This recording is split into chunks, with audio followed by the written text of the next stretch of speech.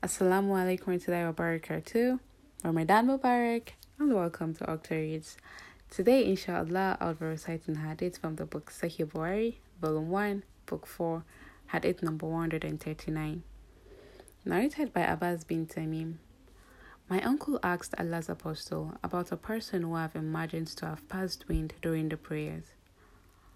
And Allah's apostle replied, he should not leave his prayers unless he hears a sound or smells something. Sadaqallahu al-Azim.